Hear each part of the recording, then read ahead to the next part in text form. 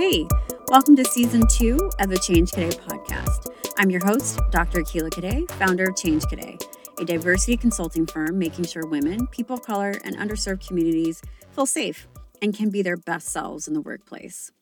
Cadet is my last name, and in French it means soldier. So, we talk about how people are soldiers of change, personally or professionally. This season, we have great guests sharing their story with you, and I'm so happy that you've decided to come back and share another season with me. Remember to like and subscribe so that you know when all of the new episodes are coming up, and I really appreciate your support.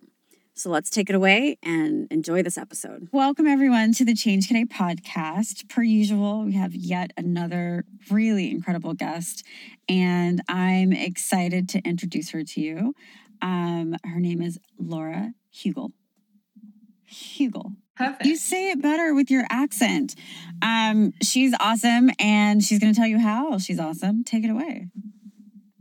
Thank you so much, Akila. I just want to first of all say thank you so much for having me, because it is an honor to be asked on any podcast, but on the Change Cadet podcast, I'm someone that I admire so much like you. I woke up feeling I must have done something good in my life because I'm on the Change Cadet podcast.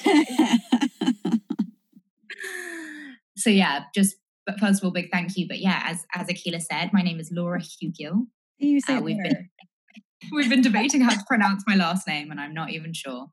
It's interesting when you asked me about my bio. It's interesting because I don't think I've really got a snappy bio yet, but I will tell you what I know about myself. So I'm originally English. Hopefully it's clear from the accent, but I've lived in the US from 2016, so for just over 4 years.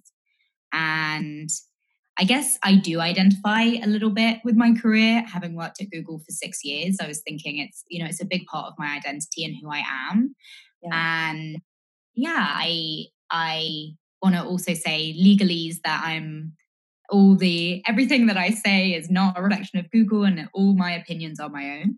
Yes. But I do work at Google, and I've worked there for 6 years, and I currently work in the diversity, equity, and inclusion space. I identify as a white woman, and I am also very, very passionate about mindfulness and self-development. And I am also a mindfulness facilitator and teacher at Google in my spare time, in quotation marks, because it never really feels spare, but it's a big passion of mine. So I would say that's probably a good enough place to start. Okay, but I'm going to add 2 more things in there. You have a really great podcast, Mindfully Laura, which you left out, which I was also honored to be a guest on. So everything you said about me, about being here, I just want to echo for being on your podcast. Listen to the episode, or just listen to all of them, but listen to our episode there too, because we had a really great conversation that hopefully at some point we'll continue on another round for your podcast. And then I feel like you left out the coaching part. That's true. So more recently, I am becoming certified as an executive coach with Coactive Leadership. And I love coaching so much, and it has become a very important part of my life quite quickly. And I really try to, I'd say, bring in the knowledge that I have from working in the corporate world, and also mindfulness, which is such an important part of my life. And also, I would say, the emotional intelligence part, like more of the somatic part, which has been so important for me in my own healing. So that I'm now also a coach. You are. So I would love to get more into coaching, but before we do that, how are you a change cadet? How are you a soldier of change in your life? I love this question so much. And I was kind of going over it in the shower and being like, what am I going to say? Because you've had just so many amazing guests, and you really are, a soldier of change, Akila. And I guess I do have a bit of resistance to that for myself right now, but we'll go into it. But I'd say the way that I'm a soldier for change is really through truth, through really tapping into my own truth, even though it's been scary and there's been a lot of darkness, I would say, that has come out from that. And then also sharing my truth. And I feel like that has been the thread through the diversity, equity, and inclusion work, through the coaching, through the mindfulness, through the, I'd say, advocacy that I try to do with mental health and talking about my own mental health, especially on my Instagram. So yeah, I think that was the word that kind of came to me, was by just being unafraid of finding the truth and then sharing the truth. Yeah, so that's like a Change Cadet to a T. So I don't know where you were wondering what that would be, because living in your truth is incredibly hard to do. And I feel that you've done it in a beautiful way, like personally and professionally. And a lot of people are not able to arrive to that. It's either maybe one or the other, right? And so that's like incredibly powerful to do that. I mean, just being able to have mindfulness discussions at a really, really, really, really big, company is an accomplishment in itself, right? And your advocacy around it. And I also just want to say, like, the times that I've been able to support you with some diversity things or just ideation and all that fun stuff has been great. So I appreciate the advocacy you're doing for women and people of color and marginalized communities in your workspace. So that's great. Thank you. Yeah. So that means no, you're welcome. And then, let's just keep it going. Last, I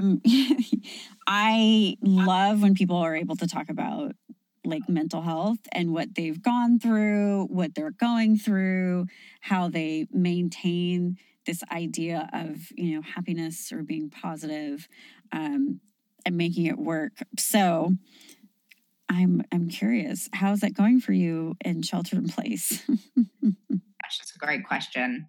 Honestly, I am probably in the best mental health place that I've ever been in my life, which is it's been weird because I'm definitely a very empathetic person. So I think knowing that a lot of people are really struggling has been really hard. And then also finding space to honor where I'm at personally and being okay with that, being okay with the fact that I'm feeling great and that a lot of the challenges that I've been facing over, I'd say my whole life have started easing recently. And it's just been a weird, sorry, my screensaver just kicked in. I'm sorry. No, you're fine. Okay. So yeah, it's been a weird just timing of, I did a lot of work and started going very deep with a psychiatrist and a therapist about 6 months ago. And so I've started seeing real impact maybe 2 or 3 months ago. And then it just so happens that the shelter in place kicked in. So I'm also very much an introvert. So I think having more space to myself has actually unlocked a lot of creativity for me. So I have been, investing a lot more in coaching, in developing an online coaching program that I've been working on, which is kind of a culmination of all of the lessons that have been really important in my life for transformation. So yeah, I feel like I've had the time to do the things that I really love. And it's just had a really remarkable impact on my mental health. That's so great. I'm figuring it out. On my side, I for sure understand. Like, I also like having alone time as I'm sitting in my closet. I'm like, this feels great. I enjoy alone time. I have been struggling with the creativity part. So like, I will have the idea and I think it's really awesome and great. And then my body's like, you're tired. Take a nap, And so I'm still fine tuning, listening to my body, mind, spirit, and soul in this literal confinement bubble that I'm in.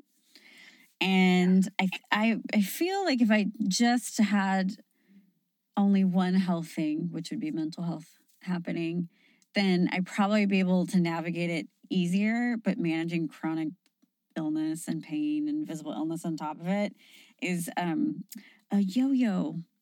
It's a yo-yo, right? So, but I will say, like, this is day 61 for me. I feel better in the path of acceptance of being here for a while. That's amazing. Yeah, that's amazing. And totally, I mean, we're all dealing with very different things. Even two people who'd say, I have anxiety, that could mean totally different things. And yeah, like I definitely see and hear you on like the different challenges you're facing and how that's impacting what you're able to do. And I also want to be fully transparent. You know, I started taking medication for the first time in my whole life, despite many decades of knowing I needed help for my mental health. And so I think I started that at the end of last year, or maybe even the beginning. It was actually in January. And so from being someone who's been very meditation, you know, holistic healing, all natural, I don't take any pills, like that was my life, to then having to say towards the end of last year, I need help, and turning to medication, you know, in a very controlled and supportive way. Yeah, I think that's been huge for me. So, you know, I definitely don't want to have some illusion that I'm just like, you know, I don't know, I'm some magical being that's just completely turned everything around myself. Like medication was important for me, I think. Yeah, no, it's definitely part of the journey. There was a time where my therapist is like, do you want to start to take medication for your major depressive disorder? And I was like, no. You know, I wasn't ready to do that. And so I worked on some other things that were challenges and like was able to kind of work through stuff. But now, being in shelter in place, the conversation has come up again. And so we're going to have it at another time, because this time we had to talk about daddy issues. But we'll talk about that conversation and what it looks like, because since I'll be limited for a really long time, it may be the thing that I need to make it through being inside for an indefinite period of time. And so it's like a conversation we'll have again. I don't know what the impact, like mentally and physically, will be on me for not being able to go to the grocery store. So I miss the grocery store. No matter how many times I'm very thankful of my friends, and I'm like, plain, unsweetened almond milk that's refrigerated. I've received the unrefrigerated almond milk. I've received unsweetened but with vanilla. I've received almond coconut milk that's unsweetened. I've received almond milk that is just disgusting. And it's just like, you know, if I went shopping, I would get the kind that I like. And there's like, you know, 2 to 3 options that work for me with just the brands. But I can't do that. So, you know, having to rely on people to get stuff for me is so hard. And I could sit here and have all the pictures, but I know part of it is like there's stuff that's not in stock. So the way they think about what a substitute would be for the thing is completely different than how I would think. And then I have to be appreciative because they went. So I can't be like, oh, you gave me the wrong milk. You know, I can't do that. And that part is incredibly frustrating. And who knew almond milk would be so frustrating? I mean, it makes total sense to me knowing you, because one of the values I really see in you is your autonomy and your like self-awareness, I would say, and like self-agency, I think is the. And so it makes total sense to me to hear you say that, because that is what's being taken away from you by this. Yeah, no, absolutely. It has, for sure. Yeah, been taken away. And I wasn't planning on that, you know? I wasn't, because I'm like, well, I can just get my groceries delivered. I've never had my groceries delivered until shelter in place. And I ordered 24 items from, Safeway, because I wanted I don't know, French's mustard or something that, I couldn't get from Whole Foods or Trader Joe's.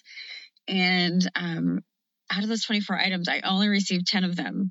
And they were at my door. And I remember kind of looking around the corner and well, are they coming back? Because I didn't see my almond milk. I didn't see these things, right, that I wanted to get. And I was so angry because I'm here I am trying to have independence and I'm unable to have independence. And that order took somewhere between 7 or 10 days to get to me.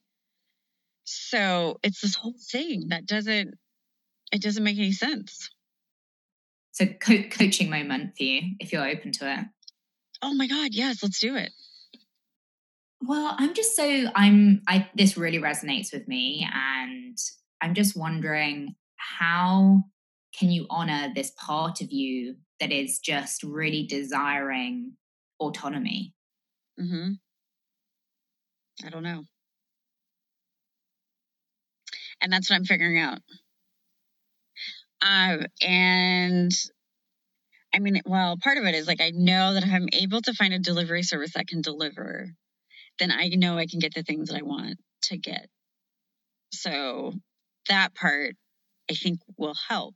The problem is with the influx of people who are asking for delivery, that has become a challenge. So then I had to learn how to ask for help, which is not my thing, for people to get groceries. Because in the beginning, they're I'm going to the grocery store. You need anything? I'm no, I'm fine. Because I had everything that I needed. And I just assumed I'll just get groceries myself. But then when I started looking at Amazon Prime, not that I want to use it, or Whole Foods delivery, and realizing that there were no delivery dates for a month, and that I would have to get up at 2 a.m. to place an order and refresh it for 2 hours to get. I was that's not a life I want to live. It's not. So, so I've had to learn how to ask for help, but ultimately I know that'll be a point of frustration for me because I can't just go out and get the thing that I want. What would it feel like if you could really give yourself permission to ask for help and also bring that autonomy into that? So this is fun. 2 coaches coaching. There was a moment where I was coaching someone else and they were feeling uncomfortable asking for help for about a particular thing. So I talked about groceries. I was listen, I fucking hate having to ask people to get me groceries because my mind tells me you cannot take care of yourself. You are, somehow not, independent or in a position where you can be this autonomous person that you enjoy being. It's hard for you to be a Virgo, all these things, right? But I told this person, I was ultimately, or, again, basically the biggest one is I'm not able to take care of myself. So I told him, I'm that by me asking people for help, I am taking care of myself. Right? Because this is the situation I'm in because I can't go to the grocery store. I can't go to Target and do stuff like that.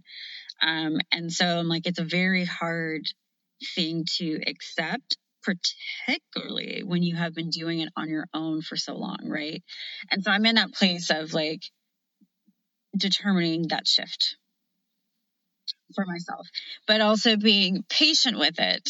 So now that I know, because I had a text conversation or an email actually with my cardiologist that I will be inside for a really long time. I'm okay, all right.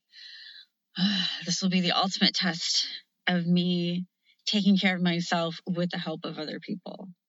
Wow. It's beautiful, really. I mean, I know that this is incredibly hard. Probably, I know you've been through so many challenges, but this is going to be a different kind of hard. Oh, yeah. But it's so interesting that it's going to be that lesson that you kind of know is ripe for learning. like learning to accept help and really even enjoy being helped. That's kind of exciting. Right. The enjoy part I'm working on. Of course you are. Yeah, but it's this is really great because it's acceptance of this thing that it has been a challenge for me to do, but this acceptance is crucial to my overall health and well-being for having an indefinite shelter in place. So yeah, I mean, who knows? Maybe at some point, day 120, I may go to the senior immunosuppressed hour and go to the grocery store. I may have built up the courage to do that. But step one, I have to take a walk, and I haven't been able to take a walk, Yeah, so it's for sure a process. And I am appreciative of you being a coach in this moment, because there was a time in my life where I was feedback was an uncomfortable thing for me because it came from a negative place because I was in so many toxic work environments. So it wasn't until I started building this empire and coaching other people where I had to practice what I preach, right? So if I'm coaching someone all the time and giving feedback and I'm having feelings around, feedback, that makes me a hypocrite. And I am not that. It makes you a human, I think, first of all. Yeah, no, but I can't, there again, yeah, but when I was coaching, when I first started getting all this heart stuff, I was just, coaching and telling people, be your true authentic self and blah, blah, blah. And I'm doing it in pain. Some people knew I had this thing going on and some people didn't. And then one day I'm you can't tell people to be their true authentic self and no one knows that you're really going through this on the larger scale as far as extended friends and social media, right? But there was a lot of fear around if I told people that I'm going through this heart thing, or if I told people when I got to the point that I'd have this indefinite heart thing, that I would be viewed differently. And people wouldn't want to work with me, right? But in that moment of coaching other people and also coaching myself, I'm you have to work through the fear, right? Because I always feel people are probably tired of me saying this. There's happiness on the other side, because if you have fear around something and you do it, you could realize, oh my God, this is really great. I enjoy it. This is me. Or never again do I want to do this, thing. It didn't work out for me. And both of those things are once. So when I did share it publicly and I got a lot of positive feedback and then it added to my overall business, I was wait, what? And that was a internal coaching moment, which people should know that coaches have to coach themselves too. And it's it's like the cardiologist who smokes, right? And you're and he's or she's I probably shouldn't do this, but I'm doing it, and you have to work on changing your behavior, right? So do you find yourself, two-part question, do you find yourself in positions where you are constantly coaching yourself or coaching yourself in general? And then two, can you turn off coaching in your work or professional life? Such great questions. Definitely, I feel like I'm coaching myself constantly. And I loved how you talked about the fear, because I really see that too. Mm-hmm. I see fear and also triggers, which I define as a little different to fear. They're, I think, based in the same place, but a trigger for me could be that anger of my boyfriend getting the wrong almond milk. For me, it's oat milk. I'm very into oat milk right now, but another story. So, if I get very triggered by something, it's a strong emotional reaction to something, either someone's done something or something external or an internal thought. I try to take those moments and maybe not immediately, but within a few hours, be able to say, okay, why did that affect me so much? And I love the example that you gave, because you're kind of following that train of thought. You were feeling some resistance to speaking your truth, and then you followed that all the way to, because I think people are going to treat me differently. And you could probably even take that, further down to some core, belief. And I've tried to do that. And I think a lot of my core beliefs come down to, you know, fear of being different, fear of being rejected, fear of being alone. Mm-hmm. And so often when I get triggered, I am asking myself, okay, which of my core beliefs are being triggered here? And how is that manifesting itself? And what can I do to give myself whatever it is I need, whether it's a feeling of safety or a feeling of acceptance? How can I adjust the situation somehow to really allow myself that feeling or whatever it is that I need to essentially be my best self? Because Mm-hmm. it doesn't feel good to be feeling triggered all the time. And I definitely think that now, day to day, I'm just a more easygoing. I don't think people would describe me as an easygoing person because I'm very energetic, but like more easygoing in that I'm less emotionally triggered and less emotionally charged. I'm sort of Right. just letting things come and go and flow. Right. And so I do coach myself a lot. And I've also, my boyfriend has listened to me on so many coaching calls that he has picked it up like amazingly. I've been so impressed. And so we'll be going walking and I'll be, you know, we'll be walking the dog and I'll be chatting about, you know, sometimes clients trigger you, right? I'll be chatting about like, oh, and then, you know, this has triggered me or this friend or whatever. And he'll ask me the questions. And sometimes he'll ask me the questions that I haven't asked myself, which is Right. the benefit of someone else there and the huge benefit of a coach. And then can I turn it off? It's really hard. I think it's always kind of, I think it's always there. Mm-hmm. What? I can turn it off. It took a lot of practice to do it.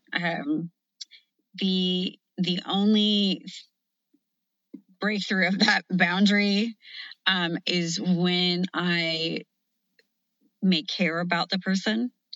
And care for me can happen after I do a talk and someone talks to me for like 2 minutes. Or it can happen in like some type of meeting or something, and I may just share like a little tidbit, but I feel like they need to hear the thing, right? So that is the hardest part for me because I know that I have this gift and certain people need to hear the thing to get to where they have to go, and that's like my life purpose.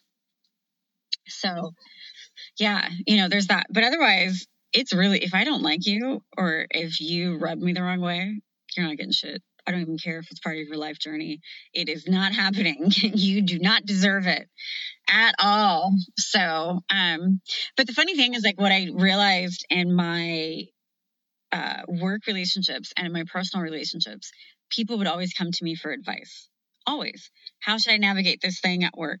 What should I do with my partner and blah, blah, blah, or whatever. And I would always come up with solutions.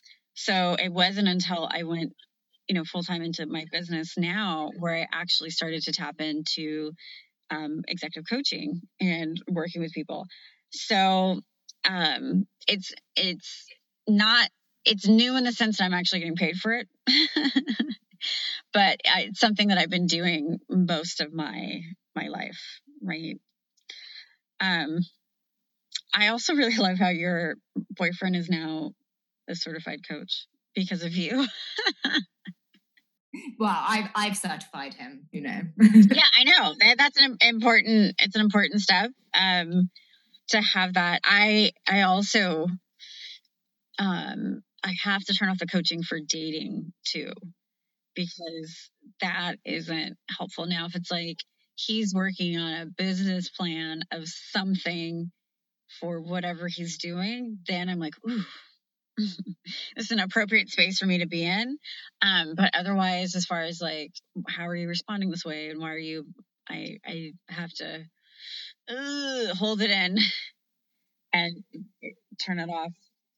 Yeah, it's such a good point because I guess what I'm feeling is that I can't turn off the questions that I want to ask popping in my head, but I definitely use the mindfulness to not ask them because I think smart. Yeah, because I think honestly, even with friendships, the coaching relationship is one I think where you do have to have a element of permission.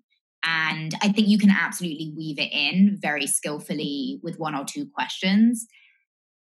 But sometimes people want different things from the conversation. You know, sometimes I've even had coaching people, and you have to ask them, what is it that you actually want? Because you get a strong feeling that they actually just want to vent. And if you go into coaching, really coaching, then they might not actually get what they want, Right. which sometimes is, it's not necessarily giving them what they want, it's what they need, but it's, you have to have that permission, I would say.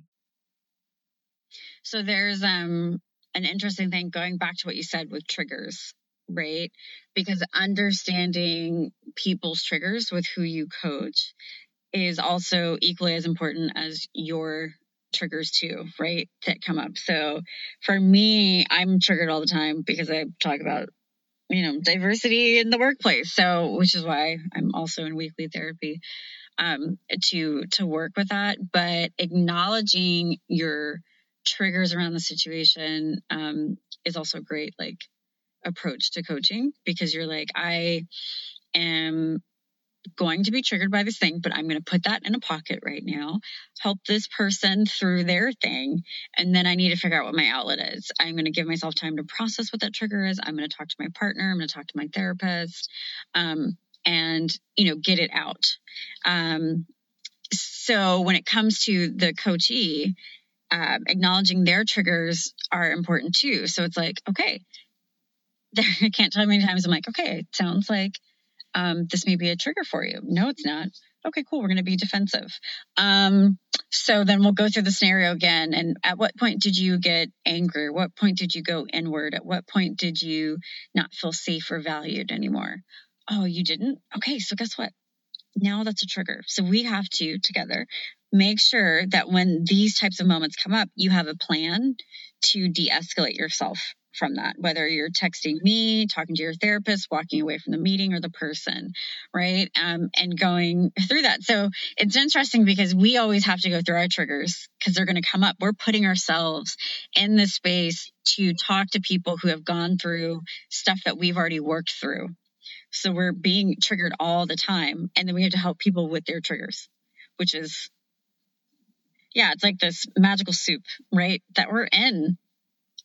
It is. And it's taking us a level deeper as well. You know, like you think you've healed one thing and then, you know, you'll get re-triggered a slightly different way. And it's, for me, I do think it is taking the healing just deeper and deeper and deeper, which is probably one of the things I love about it. Right. So then how do you protect your energy, particularly because you are a mindfulness expert too? And then if you don't mind, just providing a definition of what mindfulness is for the listeners. Great question. And thank you for asking about the definition of mindfulness. So for me, mindfulness is the ability to be experiencing what is in the present moment and being able to do that both with curiosity and kindness. And it's really those kind of three parts is being in the present moment and having that awareness that you're actually in the present moment, and then being curious about what's there, and also being kind, because without the kindness, you can be very focused on something. But if you're very focused on beating yourself up, that to me is not mindfulness. And the kindness piece has been an incredibly huge part of my personal journey. With a lot of my mental health challenges has been around body dysmorphic disorder and being hypercritical about how I look. And so the mindfulness came, you know, or I'd say the ability to notice when I was distracted came first. And then the curiosity and kindness is something that I've had to work on a lot and continue to work on. So those are the two elements for me. And in terms of, did you have a question about that, Keela? No, I just love how you put that together. Like, you know, being present in the moment with curiosity and kindness. That is a gem that people should be able to process. And I think in general, but I feel like this is the time as we are in a pandemic for people to really start to practice that, you know, and how they're responding to people. This is my new normal regular PSA of muting people on social media or unfollowing people on social media, because even with that curiosity and kindness, there's a lot of ugliness that's happening right now.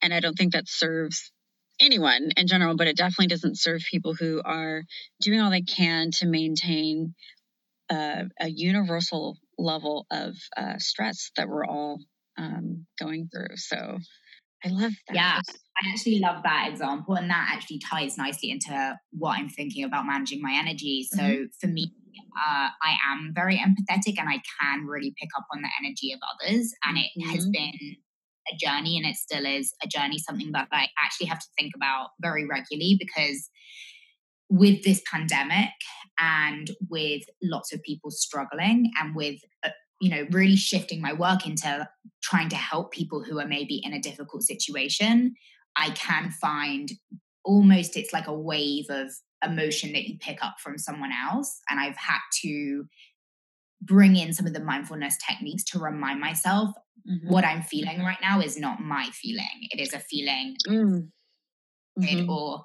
like a emotional contagion, which is not the ideal, because if I'm taking on your feelings, then I'm not actually able to show up for you empathetically, because I'm getting wrapped up in feeling what you're feeling. But it is good for me to use that intuitive, empathetic energy that you have too, Akilah, where I can tap in and say, oh, I'm feeling like a burning in my chest. What could that mean to you? Or I just feel this heavy weight in my stomach.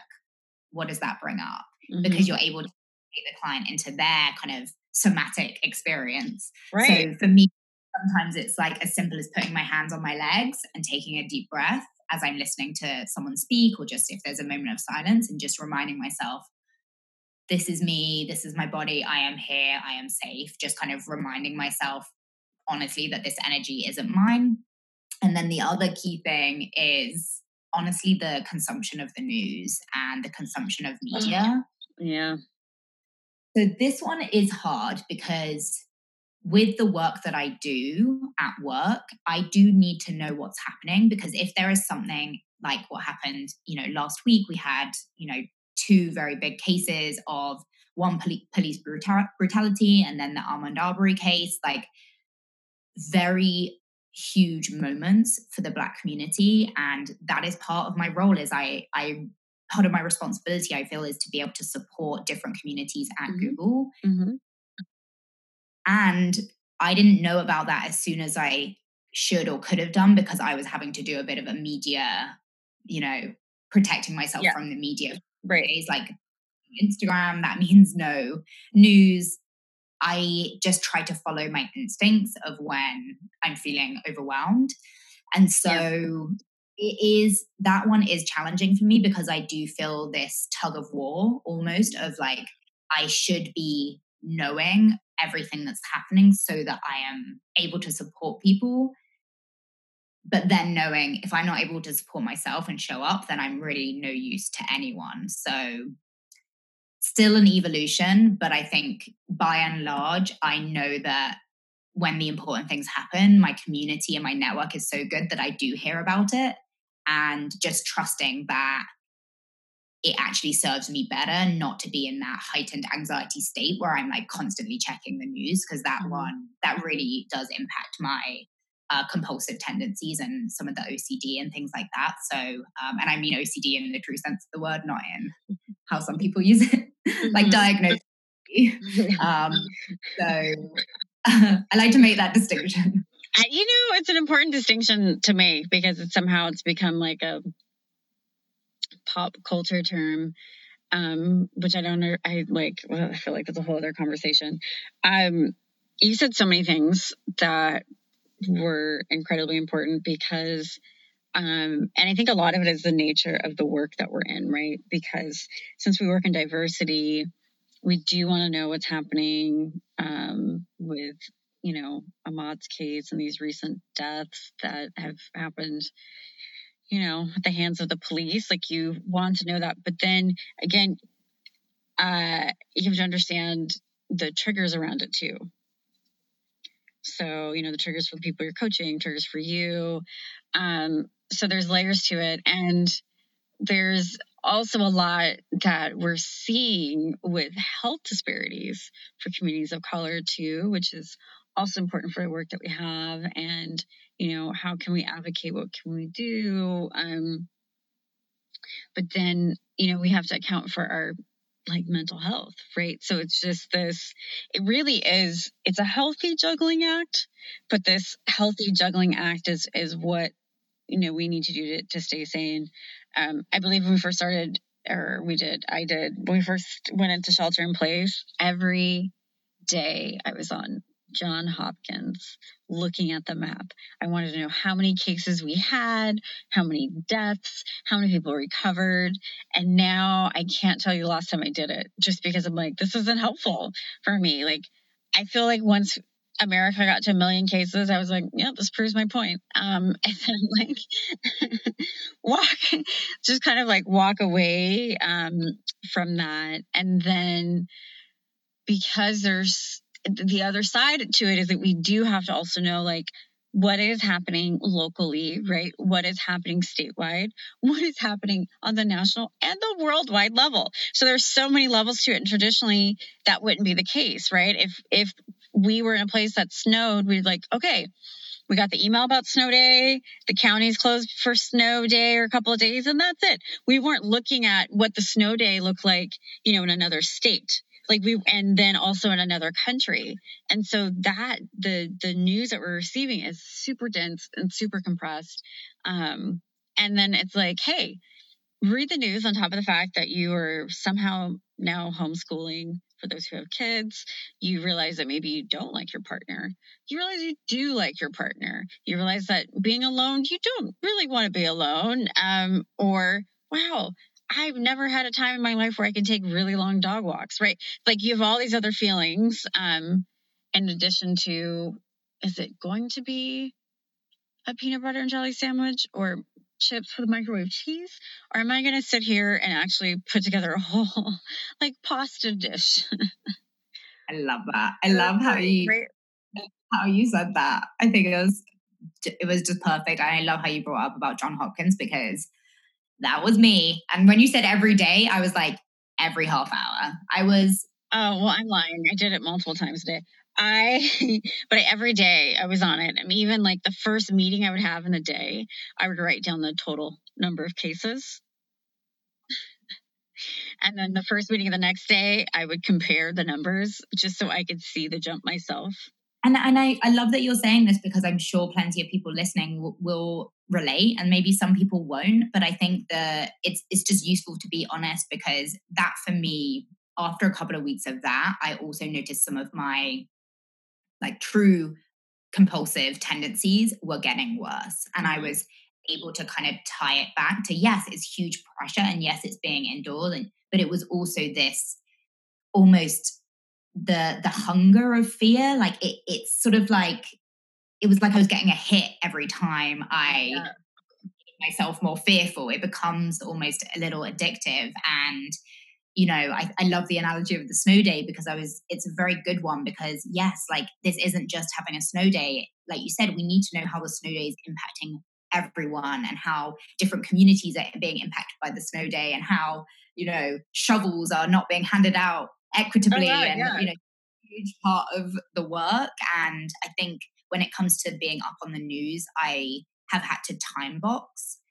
So if I'm doing a project for work, which I have been doing, which is like collating what we need to know and making sure that everyone knows things like everyone is safe to wear a mask, just really looking at the impact, on the Black community, specifically the Latinx community here. And then thinking about people with disabilities, you've been sharing your experience, and then people who actually aren't able to wash their hands. The more I went into it, it's obviously extremely heavy.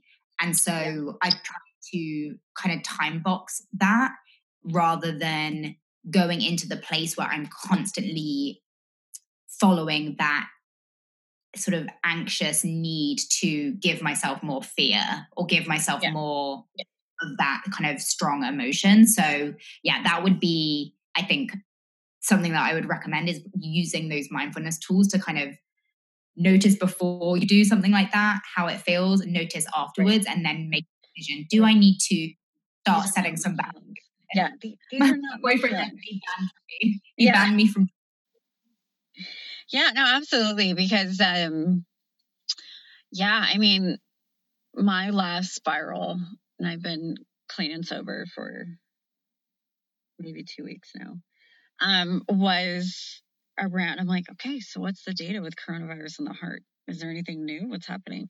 And then Harvard was like, oh, you don't want this for your heart. And I was like, oh no, and so then I went a whole thing. And that's when I had to like say like, no, it's time for you to talk to your cardiologist and get his, thoughts, feedback, and opinion. Right.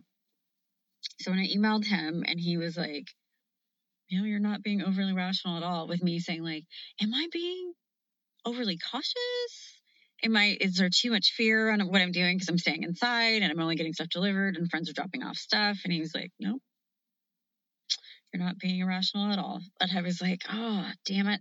Because part of me wanted him to be like, no, go outside, get your groceries. And he's like, no, you're, yep, everything you're doing is right. So now I have the very real, I already live with the fact that I can have a heart attack at any time. But now it's like I could and die. I've dealt with like the fact that I could have a heart attack and die.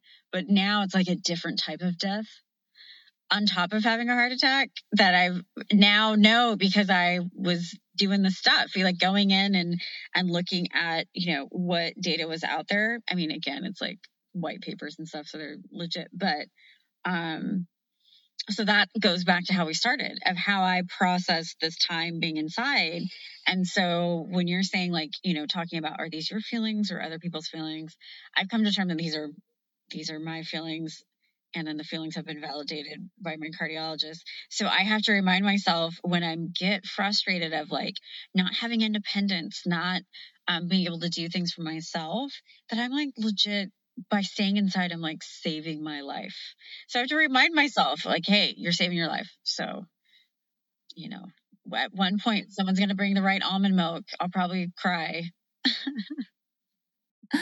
Yeah. And that's beautiful because you're using mindfulness to almost fact check the anxiety. And sometimes the anxiety is justified. And sometimes for me, certainly it's not. It's inherited, or it's being in that cycle of, anxious news cycle. And so, you've justified it.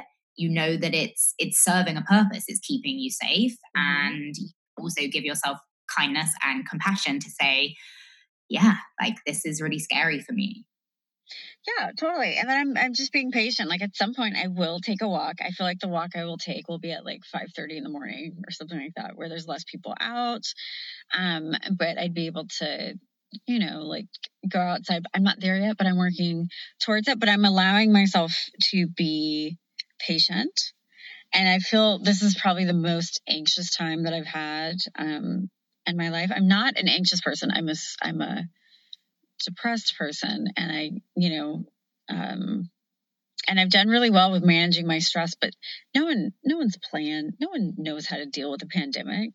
And with the other deep dives I've done with data and looking at how the brain functions in a pandemic is fascinating. It's like essentially your brain is in survival mode. So for some people, that's why it's hard to work or hard to create or ideate, because your brain is like, we don't have time for that. We need to know if we can make it through this day, this week, this month. So people who are like myself, who are typically good at like big picture shit, planning months down the road, years out, the brain's like, no. We got to focus on this week, right? And I personally feel like mindfulness helps with reconnecting back to what you can do in a way that feels good for your mind, body, spirit, and soul. And it's incredibly important to figure out how you can connect to mindfulness in whatever capacity. If you have some sayings that can reset you, if you can, if you're able to meditate, maybe you are able to do some breath work, maybe you can do some yoga, or maybe, it's a song you listen to that helps, whatever that thing is. It's really important and crucial right now to figure out what mindfulness means to you.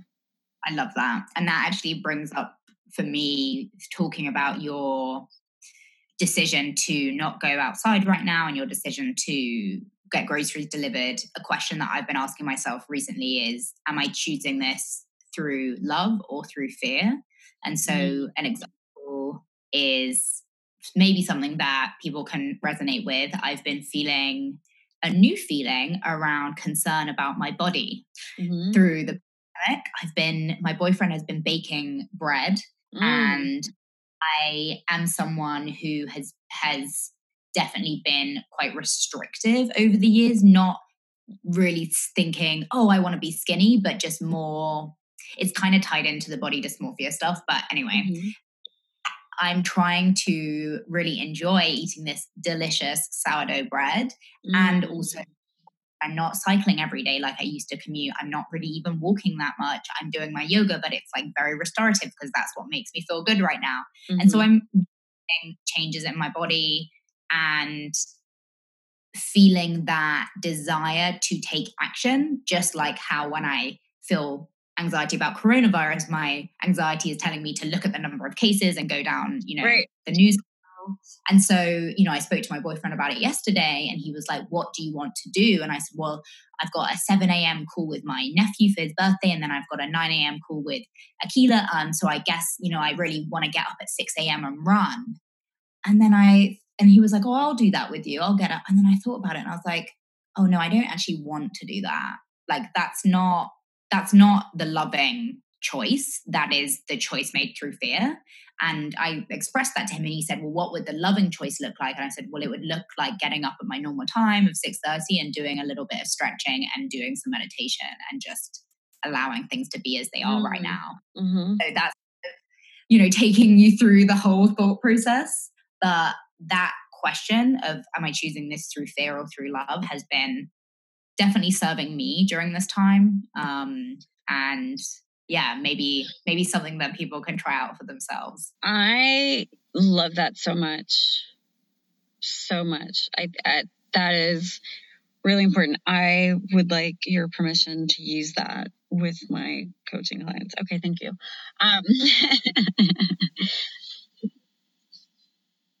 Oh, perfect. Great. Pay it forward.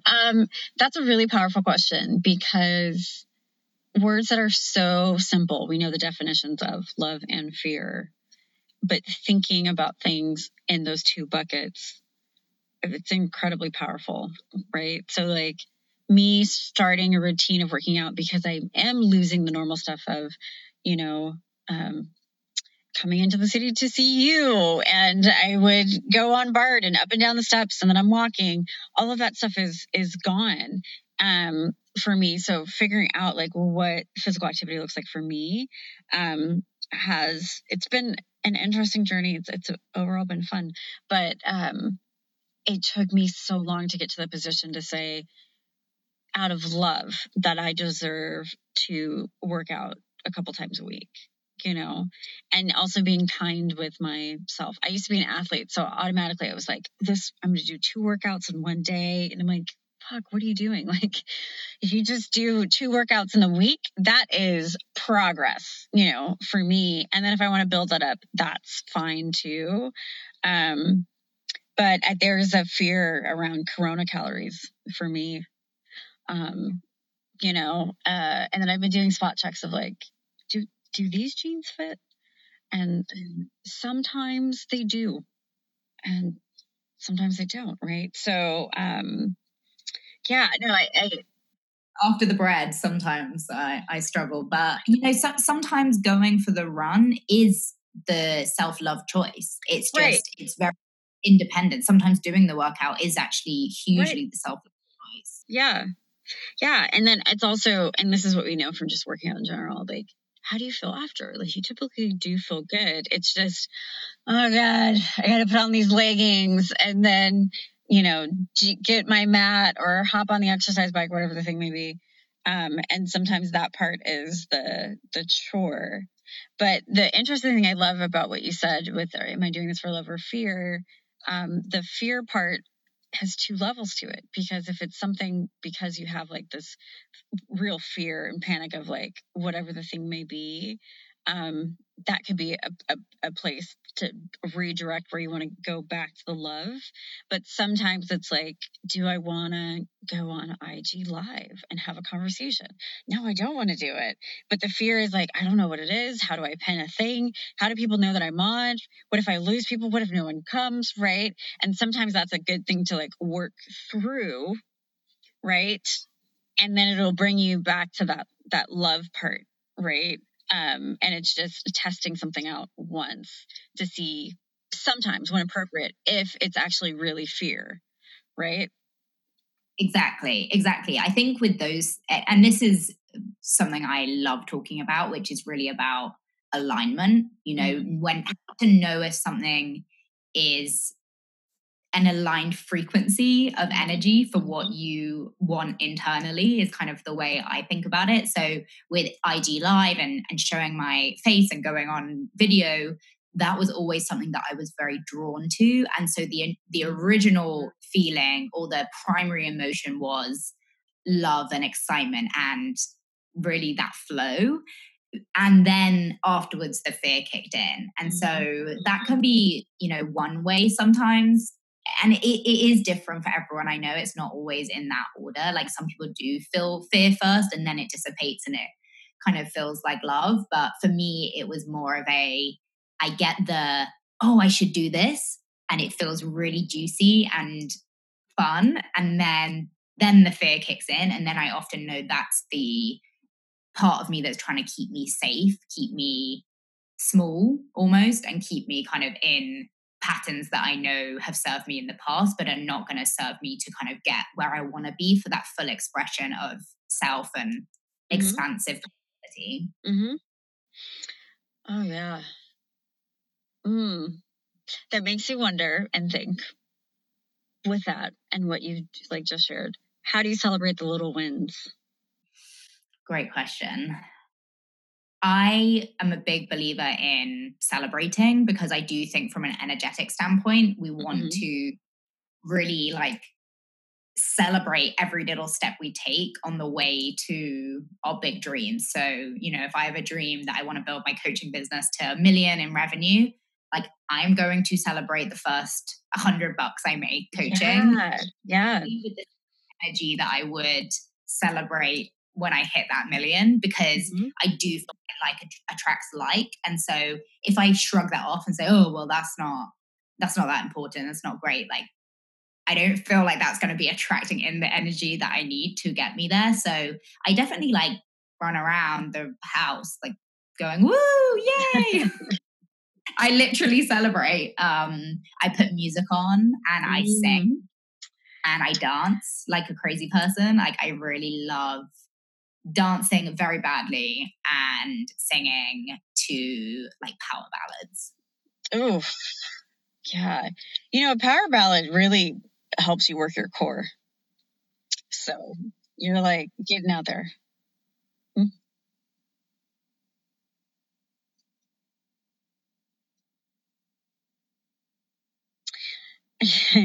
Very true.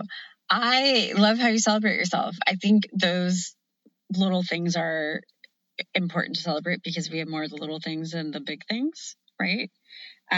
So obviously you should celebrate yourself today because you worked out in a way that worked for you, which is really great. I would love for you just to tell the listeners about your coaching and how they can find you for coaching. Thank you so much. So yeah, my website is mindfullylaura.com and you'll find everything there. The podcast, you'll find links to set up coaching sessions with me. I'm going to be finished with my certification in the next few months. So at the moment I am offering kind of one-off slots right now and basically finishing my online program, which I'm really excited about. It's called Learn to Love Your Life. And it is a 6-month online program that I poured my heart and soul into. So it's basically daily practices and daily videos. Every single day there's a 10-minute video from me about something in the topic, and then a practice, whether it's a mindfulness or a meditation practice. I do a lot of visualization. I do a lot of journaling exercises, and some of the practices are, you have to actually write things down and write lists and write kind of lots of different charts. I'm very big into actually making things or writing things down. I think that it really has helped me in my process of really getting clear on what I want. So through the 6-week program, we look at the basics of mindfulness and why it is so important in creating a life that you love. And then we look at alignment and flow, manifestation and envisioning, really kind of giving yourself permission to dream, which I think for me is something I held myself back on. And then there's a big piece around limiting beliefs and unworthiness and how to unblock that, which is definitely something I've done a lot of work on. And then boundaries, as we talked about today, energetic boundaries, physical boundaries. We really need to figure out what we need to set boundaries in order to create the life we want. Otherwise, we're always going to be getting pulled in so many different directions. And then the final week is all about making habits, which is, again, something that I've done a lot of personal study around.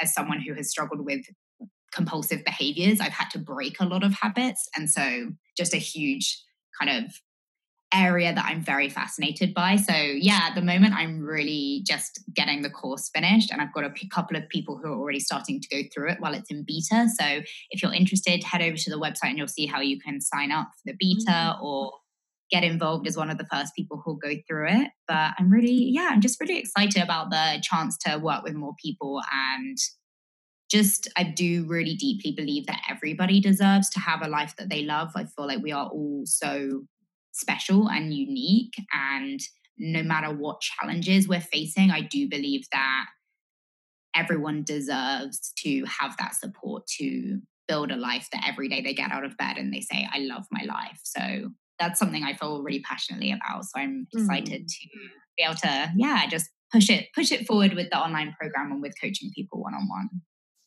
I love that. I think it's great. I have a lot of respect for what you're doing because I haven't done that, I guess, yet, me and my pivot life. I think, the online program at some point, I'm thinking about doing like a group coaching cohort. So, people can kind of go through like a mini cohort series. And so that's something I'm working on. And I'm like, who will it be for? Will it just be for women, or do I want to do people of color, and go from there? So there's a lot that needs to be done because of the state we're in and how we'll be moving forward, right? And that's in the virtual space. So it's an interesting shift. Yeah, it is. It is. I just have to get my mind, body, and spirit aligned on the same day. Go through it to make it work.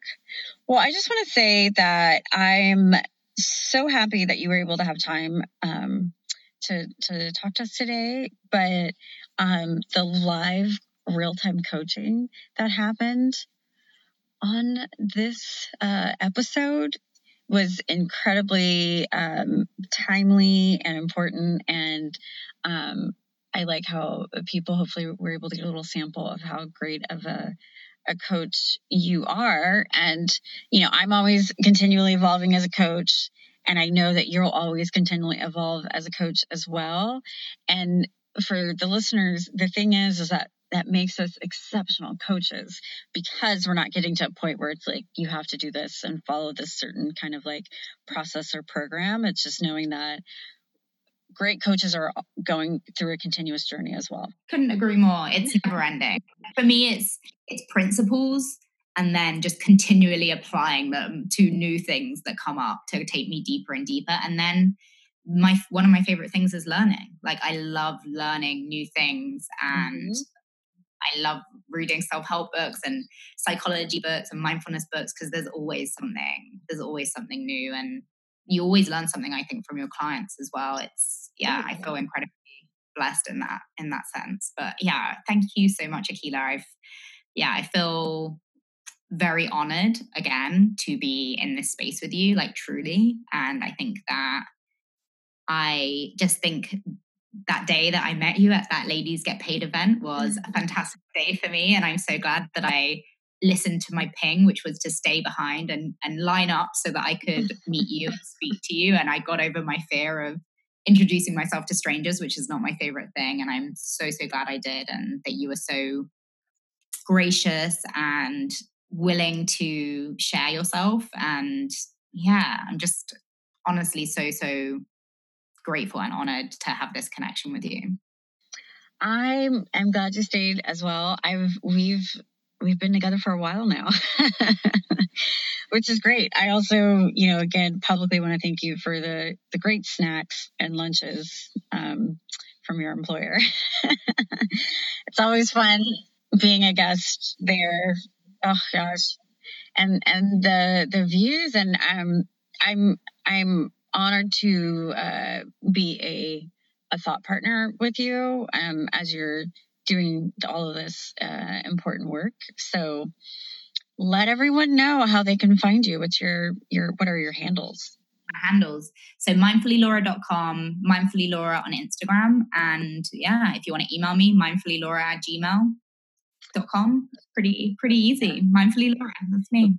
That is you. And then again, check out the episode where I'm on with Laura, because we get more into our health, our mental health.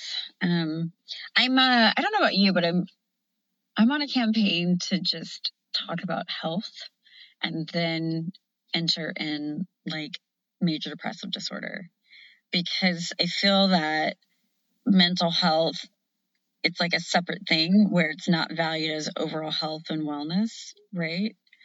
And particularly when you talk about mindfulness, when we get these feelings in our body or how we're responding to something, it's happening in our body, which is our health. And my major depressive disorder is in my brain. Last time I checked, it's an organ. So I'm pushing health. I think that's so important. So important. And yeah, I'm with you, and let me know any way that I can support you. I will support you until the day I die. I think that you are... samesies. Thank you. Well, I look forward to building with you, and to you and everyone out there keeping amazing. Thanks for listening to the Change Cadet podcast. You can learn more at changecadet.com. That's the word change, and cadet like cadet, CADET, or follow Change Cadet or at Change Cadet Podcast. Remember to like, subscribe, comment, and share. I'm a Black business, y'all, and I appreciate it. Thanks for listening.